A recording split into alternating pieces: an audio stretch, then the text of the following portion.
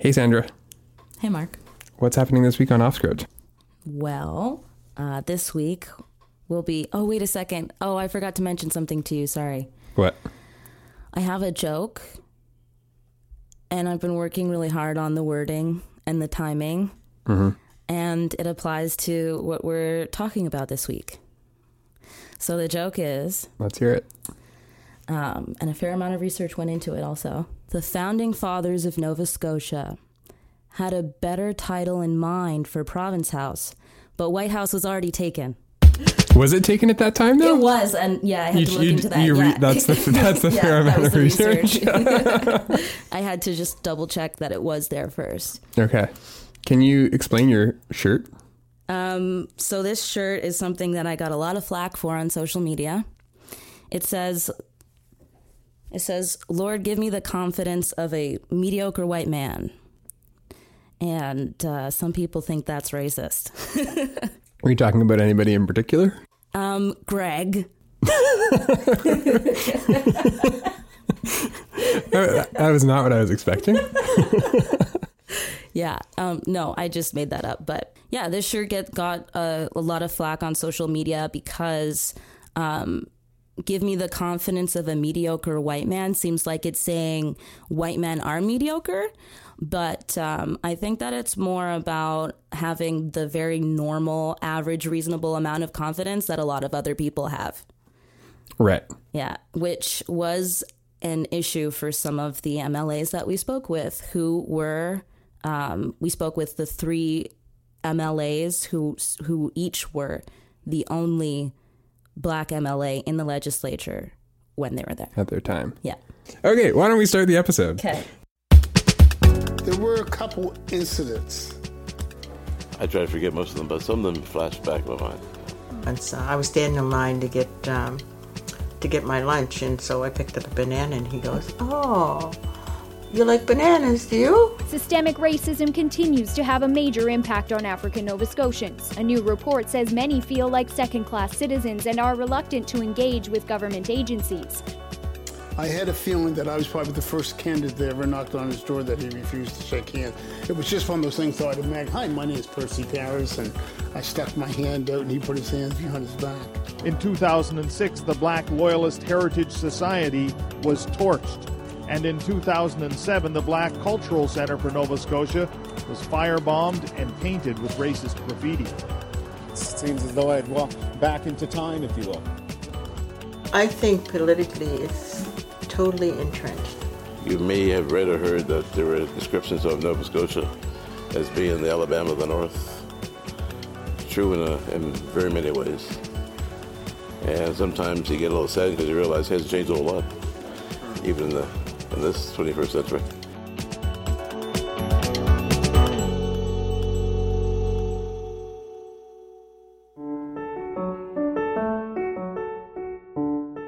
You're listening to On the Record Off Script, and I'm your host, Sandra Hennebaum. Off Script is a journey through the career of Nova Scotia MLAs as told through the eyes of former lawmakers themselves. In this episode, we explore some of the remarks and behavior that made three African Nova Scotian MLAs, who each served as the only Black MLA in the legislature, feel unwelcome. I was a surprise to the legislature because first Black woman in Atlantic Canada, really, to hold a seat as an MLA.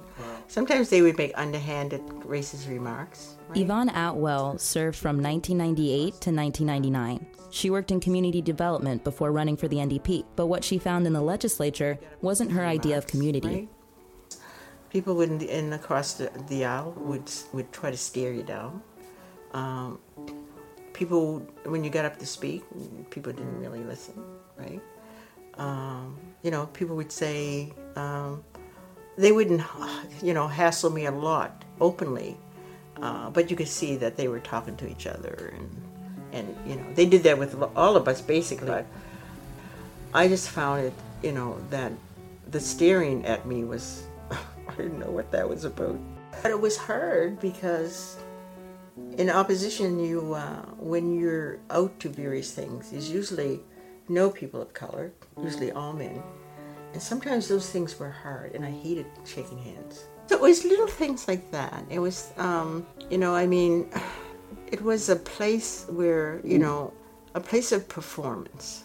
The house is a place of performance. That is not where the work gets done. And then sometimes it's called caucus. It's like, you got to be careful. You can't say too much. And issues around the Indigenous Black and Mi'kmaq program. So maybe you shouldn't ask this question. Maybe somebody else should ask it. And, so... And then there was no black folks there, so I said, well, it'd be nice to have a researcher from the community. So we got a researcher. He was a young guy, was a lawyer. They hired him as a researcher. And then there was a girl who was in communication that I knew. And I said, you got to hire some people. So they hired her. The media would say, well, this is only a one-term MLA, because I was dealing probably too much with community issues.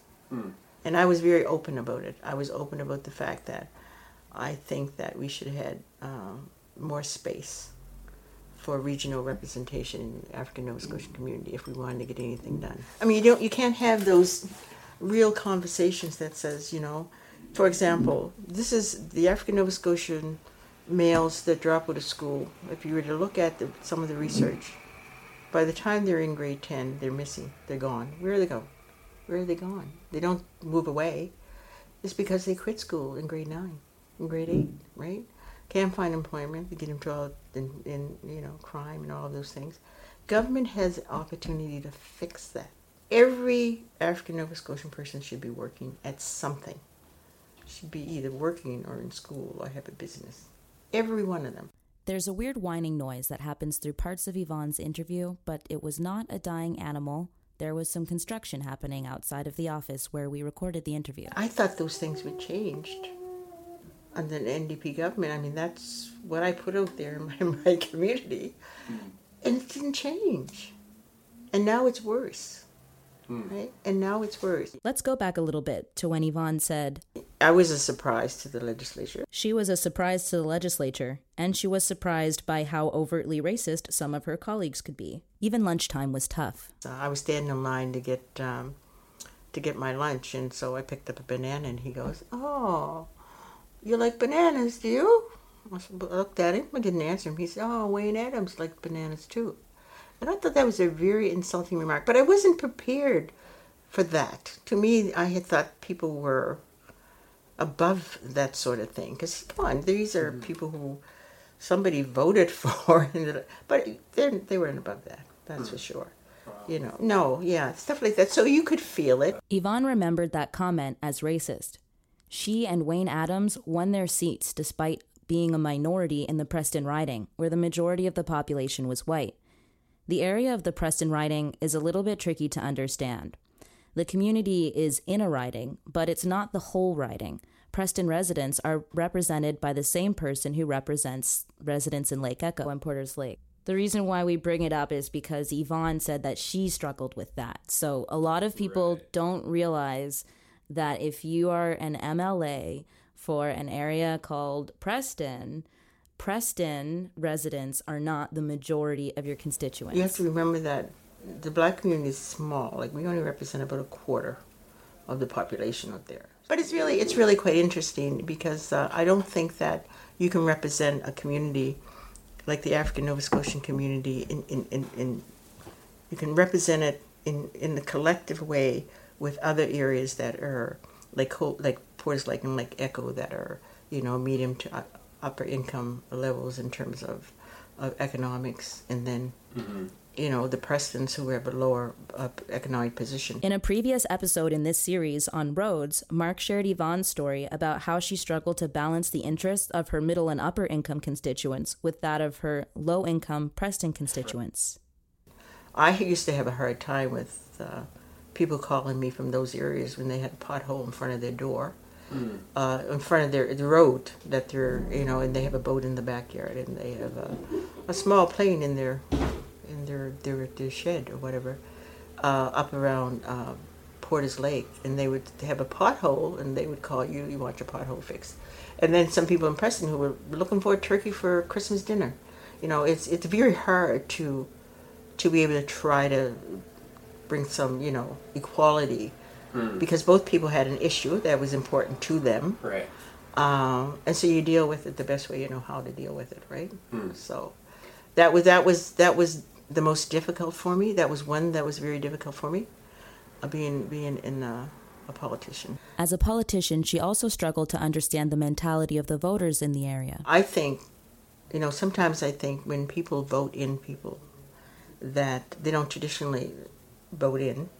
For example, for me, sometimes I think, well, was this a vote for the NDP and Yvonne Atwell, the NDP, or was this a slap against Wayne Adams, the Liberal, because he didn't do what he was supposed to do?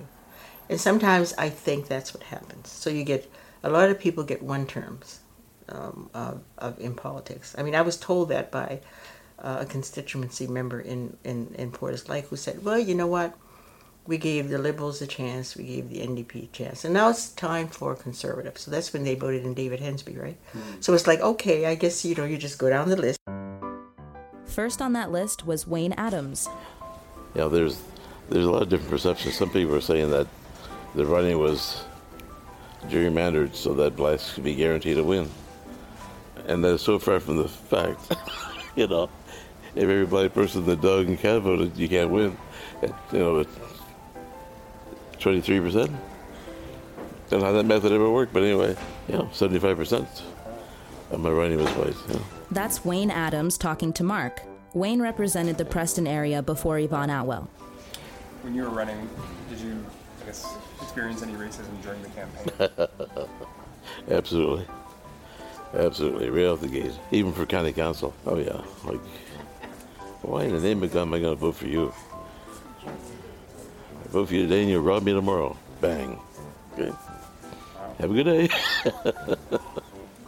And you would get those types of responses even up into the provincial campaign? Oh yes, the provincial campaign, they're more blatant. It was always interesting to have a white door knocker with you. Back to the podcast in a moment.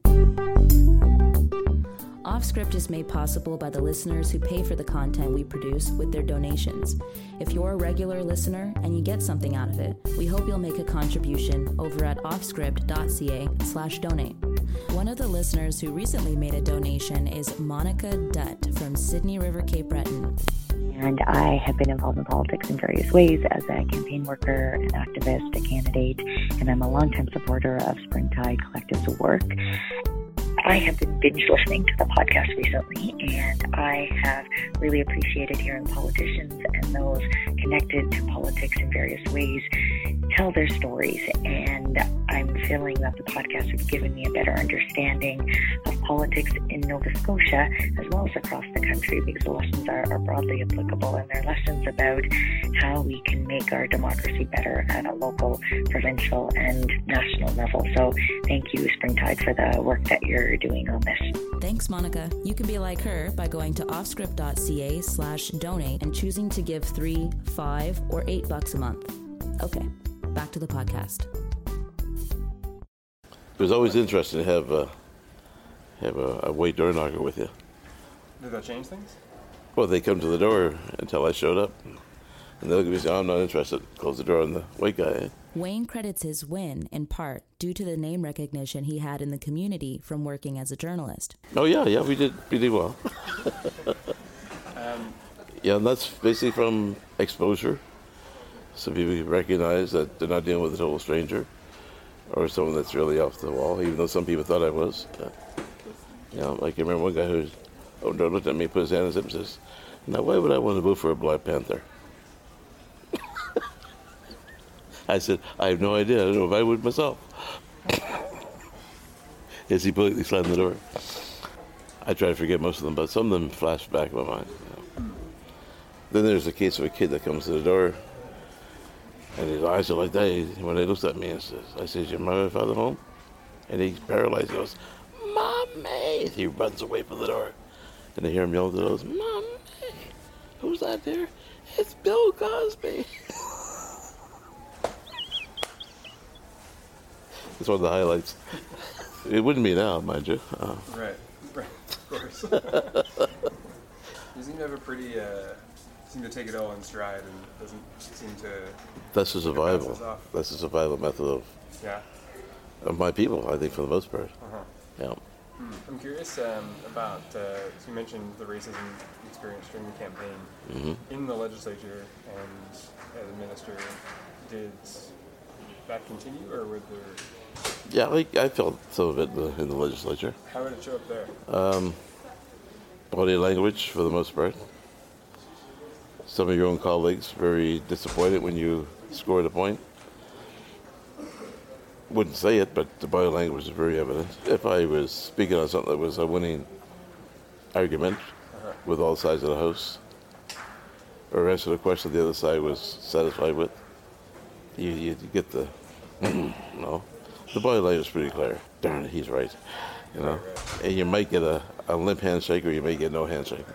Just totally ignore it. And other times you'd ask a colleague to help you get something in your community that it was under his ministry, and he'd agree with you, but nothing would ever happen. So you had to go through his bureaucrats or his deputy and get it done. Yeah, there's not a whole lot, but there were certainly 2 or 3 people that did that on a regular basis, mostly within the party. I remember being told by a former MLA, when you get elected, Adams, you'll notice that all your enemies are with you. They're not all across the House, but I grew to realize it's true. You ran as a Liberal. Why did you go to the Liberal Party? I talked to a lot of senior folks, some who were near death. When I was making that decision, I asked them, I'm thinking about running provincially. Should it be NDP, Tory, or Liberal? And inadvertently, unanimously, with no exceptions, I was told, you better run Liberal. Take care of your people. Because no one else will. All right. And so it sounds like you had the option to run for one of the other parties as well? Oh, there's no question. I was supported heavily by both parties. By both parties? All 3 parties, I should say. Huh. Yeah.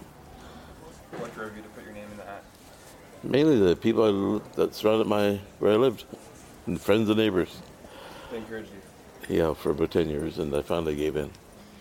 Yeah, I had a lot of pressure for a long time to run, and I kept resisting it because there wasn't a lot of glamour in politicians. Still isn't. When I got a closer look at it, it wasn't that bad at all. They were still human beings who had ability to think and talk, and someone to make a difference.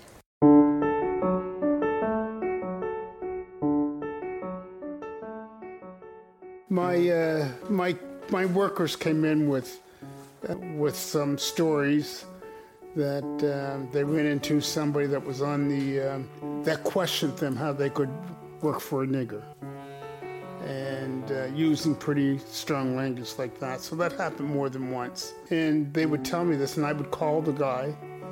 I remember one conversation I had with the guy, and I asked him if that's what he said. He said, probably, and hung up the phone. What really, I think, drew me into politics was the Conservatives had a representative here in the riding that my interpretation was that he wasn't a very nice person, especially for women and for minority groups. So somebody said, well, why don't you run against them? So the rest is history. There's something about politics that just grabs a hold of you. And it's very, very fast, initially. Very fascinating, very challenging, but you stop to think about it. Well, these are a group of individuals that make up a party that are going to shape the future of what Nova Scotia is going to look like. And you say, well, gee, you want to be a part of that. Here I was, an African Nova Scotian, running in a white riding. And so the question was, can I win? Can a black man win in a white riding? And someone said to me, well, you can. Percy Pears would go on to run for the NDP and become the MLA for Waverley Fall River Beaverbank, a seat he held from 2006 to 2013. Well, then we started off. I was the Minister of African Nova Scotian Affairs, the Minister of Tourism, the Minister for Economic and Rural Development, the Minister responsible for the World Trade and Convention Center, the Minister responsible for Waterfront Development Corporation. That's 5. The What else? What am I missing? Oh, the Minister for Culture and Heritage. Well, there's sex. I'm no expert on tourism. African Nova Scotia Affairs, well, that's going to be a piece of cake. I know that inside out. Economic, well, because I own a business, does that make me an expert? There's more to economic rural development than just owning a business. So I said, I got some work to do. So everywhere as I went, they were giving me manuals. And it's like you're cramming for an exam, but you're happy about it. and all I could think of was, my father and my mother aren't alive to see this. My dad had just passed away. And to think that this little black kid from Curry's Corner, Nova Scotia, that teacher said wasn't going to amount to anything, is now a minister of the Crown. They said I'd never go to university. Public school system. Before I went to Dow, I owned a newspaper, and I always thought that media never express things from a black perspective. And so I want to give another flavor. Based on Percy's stories about his time in the legislature, not many people liked his flavor of the black perspective, and he didn't much like the flavor of politics in Province House either. I hated the tone of the House. And when you go in there, that's the atmosphere. It's very hostile. And just the way that the House is designed. Government on one side, and you got the two opposition. You got the opposition and the third party on the opposite side, looking at one another. So it's designed to be confrontational. The way you ask a question was confrontational in itself. And, you minister, you said on such and such a date that you would not blah, blah, blah, blah. And what did you do? You went and done it. I just found the way it was set up wasn't healthy. Here I was the only African Nova Scotian in the House, and I'd be asking questions to the Minister of African Nova Scotian Affairs, who was white, who I was disappointed in, not as a person, but I was disappointed that he didn't come over and congratulate me on winning the seat, whether it be beating out somebody from his party or not. So there are a few things you need to know to understand the rest of this story. The incident he just described happened when Percy and the NDP were in opposition and was at the beginning of Percy's career. By the end of his career, Percy will have become the Minister of African Nova Scotian Affairs in the NDP government, but he would be facing white critics of that portfolio in the opposition party. This was a source of understandable frustration for Percy, as the only African Nova Scotian in Province House for the length of his career. And more on that in a few minutes. We offered a workshop to every MLA in the House of Assembly. Before I went into a workshop, I would have the participants fill out a questionnaire. A question would be, if you had the choice, would you rather be treated equally or fairly? At the end of the 2 days or 3 days, they all answer it differently. Treating everybody equally is not the same as treating everybody fairly. You say, no, I'll treat you as I want to be treated. Right, golden rule. Well, you learn with 3 days with me that that's not the right approach. Or what is the right approach? Well, treat me as I want to be treated, not as you want to be treated. Being the only black representative in the legislature was pretty tense for Percy. He told us that the adversarial design of legislative politics kept other MLAs from collaborating with him on bills involving the African Nova Scotian community. PCs introduce a bill around the Viola Desmond Day. And here again, they don't understand how insulting that is. The two sides of the aisle are measured to the length of 2 swords and 1 inch. I often heard the idiom, cut and thrust, to refer to adversarial politics, oh, it's the cut and thrust of the legislature. It's a pretty violent characterization considering that cut and thrust is a fencing technique for defeating an opponent with your sword. With that characterization in Percy's mind, it's not surprising that he was troubled by the attitudes around legislation that involved the black community. I'm just across the way. It's not about the bill itself. Come over and say, well, look, you're the Minister of African Nova Scotian Affairs. We're thinking about introducing, I'm not going to steal the bill. You know, give us some input. We want to work with you. But here again, it was the attitude, well, we're going to do this for our black community of Nova Scotia because we're proud of our black community. And I'm sitting there, and how insulting is that? I mean, I'm not a possession. You don't own me. You might have, but those days are gone. What I always used to say to students, and to adults, when I was teaching at Down, the corporate community would hire me to come in and give them lessons on racism. Sometimes you can say something and it's unintentional, but this is how it's being interpreted. So what I don't want to hear, and what I would hear in the House, I've been talking like that for the last 60 years, and I'm going to continue to talk like that. Well, that's wrong. I'm telling you, I'm giving you some suggestions how you can stop insulting me and insulting other people's. Percy explained this in reference to one specific incident. The incident began in the legislative chamber during question period, but it ended in the men's washroom. So I'm here with Rocky Jones down at Province House. So just tell us what's going on down here today. Well, we came here to show support for Percy Paris, who resigned after some sort of an altercation here at Province House. We just know that he had reached the end of his rope, obviously, and something happened. What do you think Nova Scotians are taking from this? Two 65-year-old men fighting in a bathroom.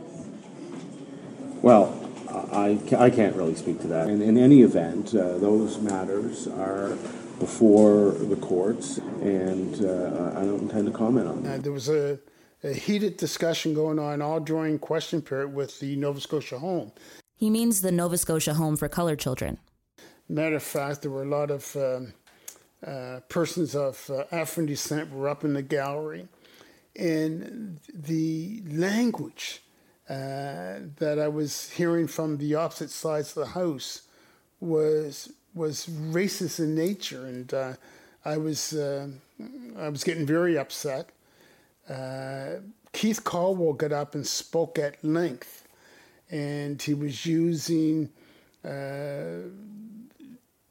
possessive terms when he talked about the black community. And the honourable member for Preston. Yesterday, Mr. Speaker, I asked the Premier a simple question on behalf of all women in Preston around the mobile breast screening unit.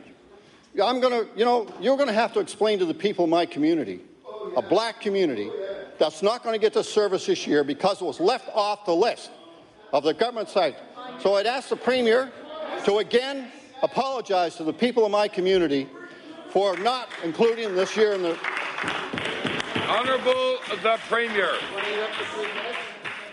Mr. Speaker, I feel very sorry for that. These are my people, and, things that he wouldn't use when he was talking about the white community.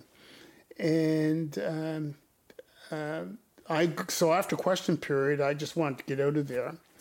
I go in the bathroom, and I'm in there, and Keith Caldwell comes in. And he's standing there, and I'm doing my business, and I'm saying to him, I can't believe, in my words exactly, you of all people, using language like that.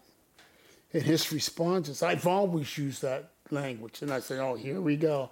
And I said, you of all people, you have, in your riding, a large membership in your riding are African Nova Scotians, and you talk about us as if we're property. He would yell something back, and I'm you know, wash my hands. He's just standing there, not using the bathroom, saying things that he was X number of years old, and that's the way he's always talked about the black community, and that's the way he's going to continue to talk about the black community. It makes me even madder to think, here's a chance to improve upon yourself, and because it's coming from someone of African descent, you're just going to ignore it because you can get away with it.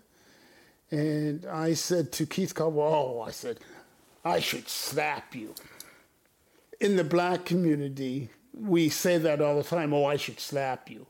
But it's not meant that you're going to, if I was going to slap you, I'm going to slap you, I'm going to tell you, you're going to get it.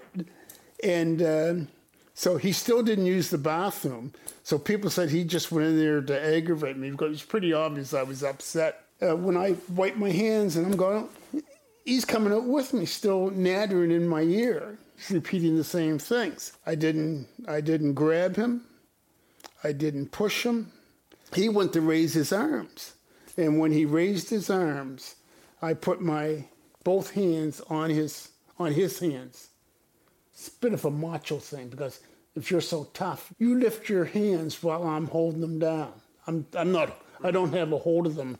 I'm putting pressure on them and I just wanted to prove that I'm stronger than you. So did I touch him? I did. And I've said that. Did I have his permission to touch him? Well, no, I didn't. I didn't ask for his permission. I did lay my hands on him. I didn't grab him by the scruff of the neck. I didn't push him. But I did touch him.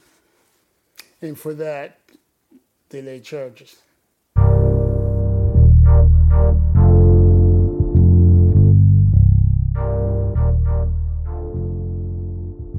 We've already heard from Ramona Genex, Percy's NDP colleague who told us about being assaulted by a Liberal MLA in a hallway at Province House during her time as Education Minister. In that case, Ramona's assault was handled internally, and charges weren't laid. You wouldn't have heard about it in the news. Keith and Percy's altercation was reported as the first assault between MLAs in the legislature since 1973.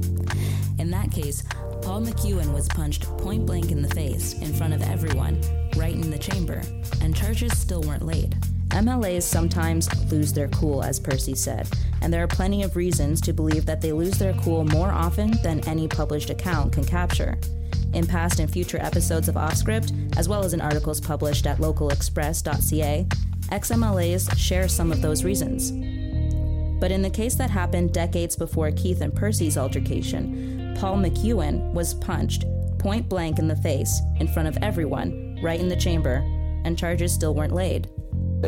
The fights that took place on the floor were never carried outside of the chamber, with one exception, that was Dr. Laffin, who punched my colleague in the House and went and tried to strangle me in the lobby once. We just said, that's Mike.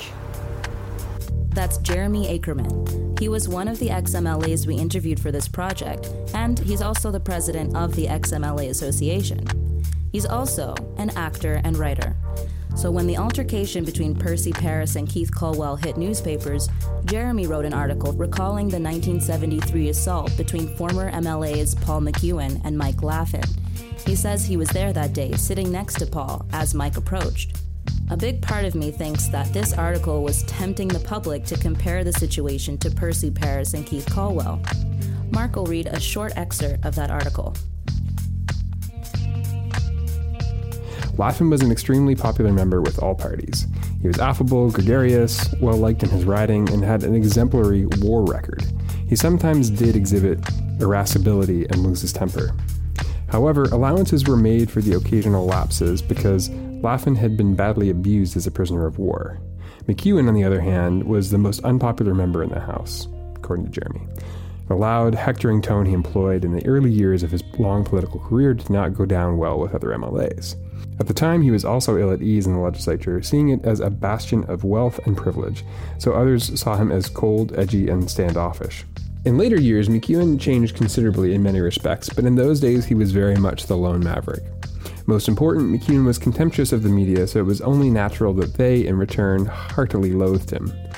Not for 1 second did either McEwen or I entertain the notion of involving the police. It was a House matter and the House was handling it. As I have outlined elsewhere, in later years, Laffin and I became friends.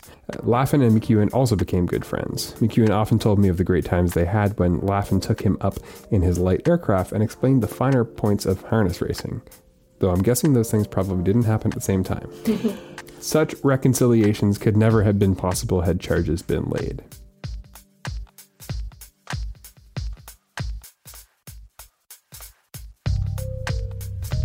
Several months following the incident between Percy Paris and Keith Colwell, the charges against Percy were dismissed by the Crown, following the October 2013 election.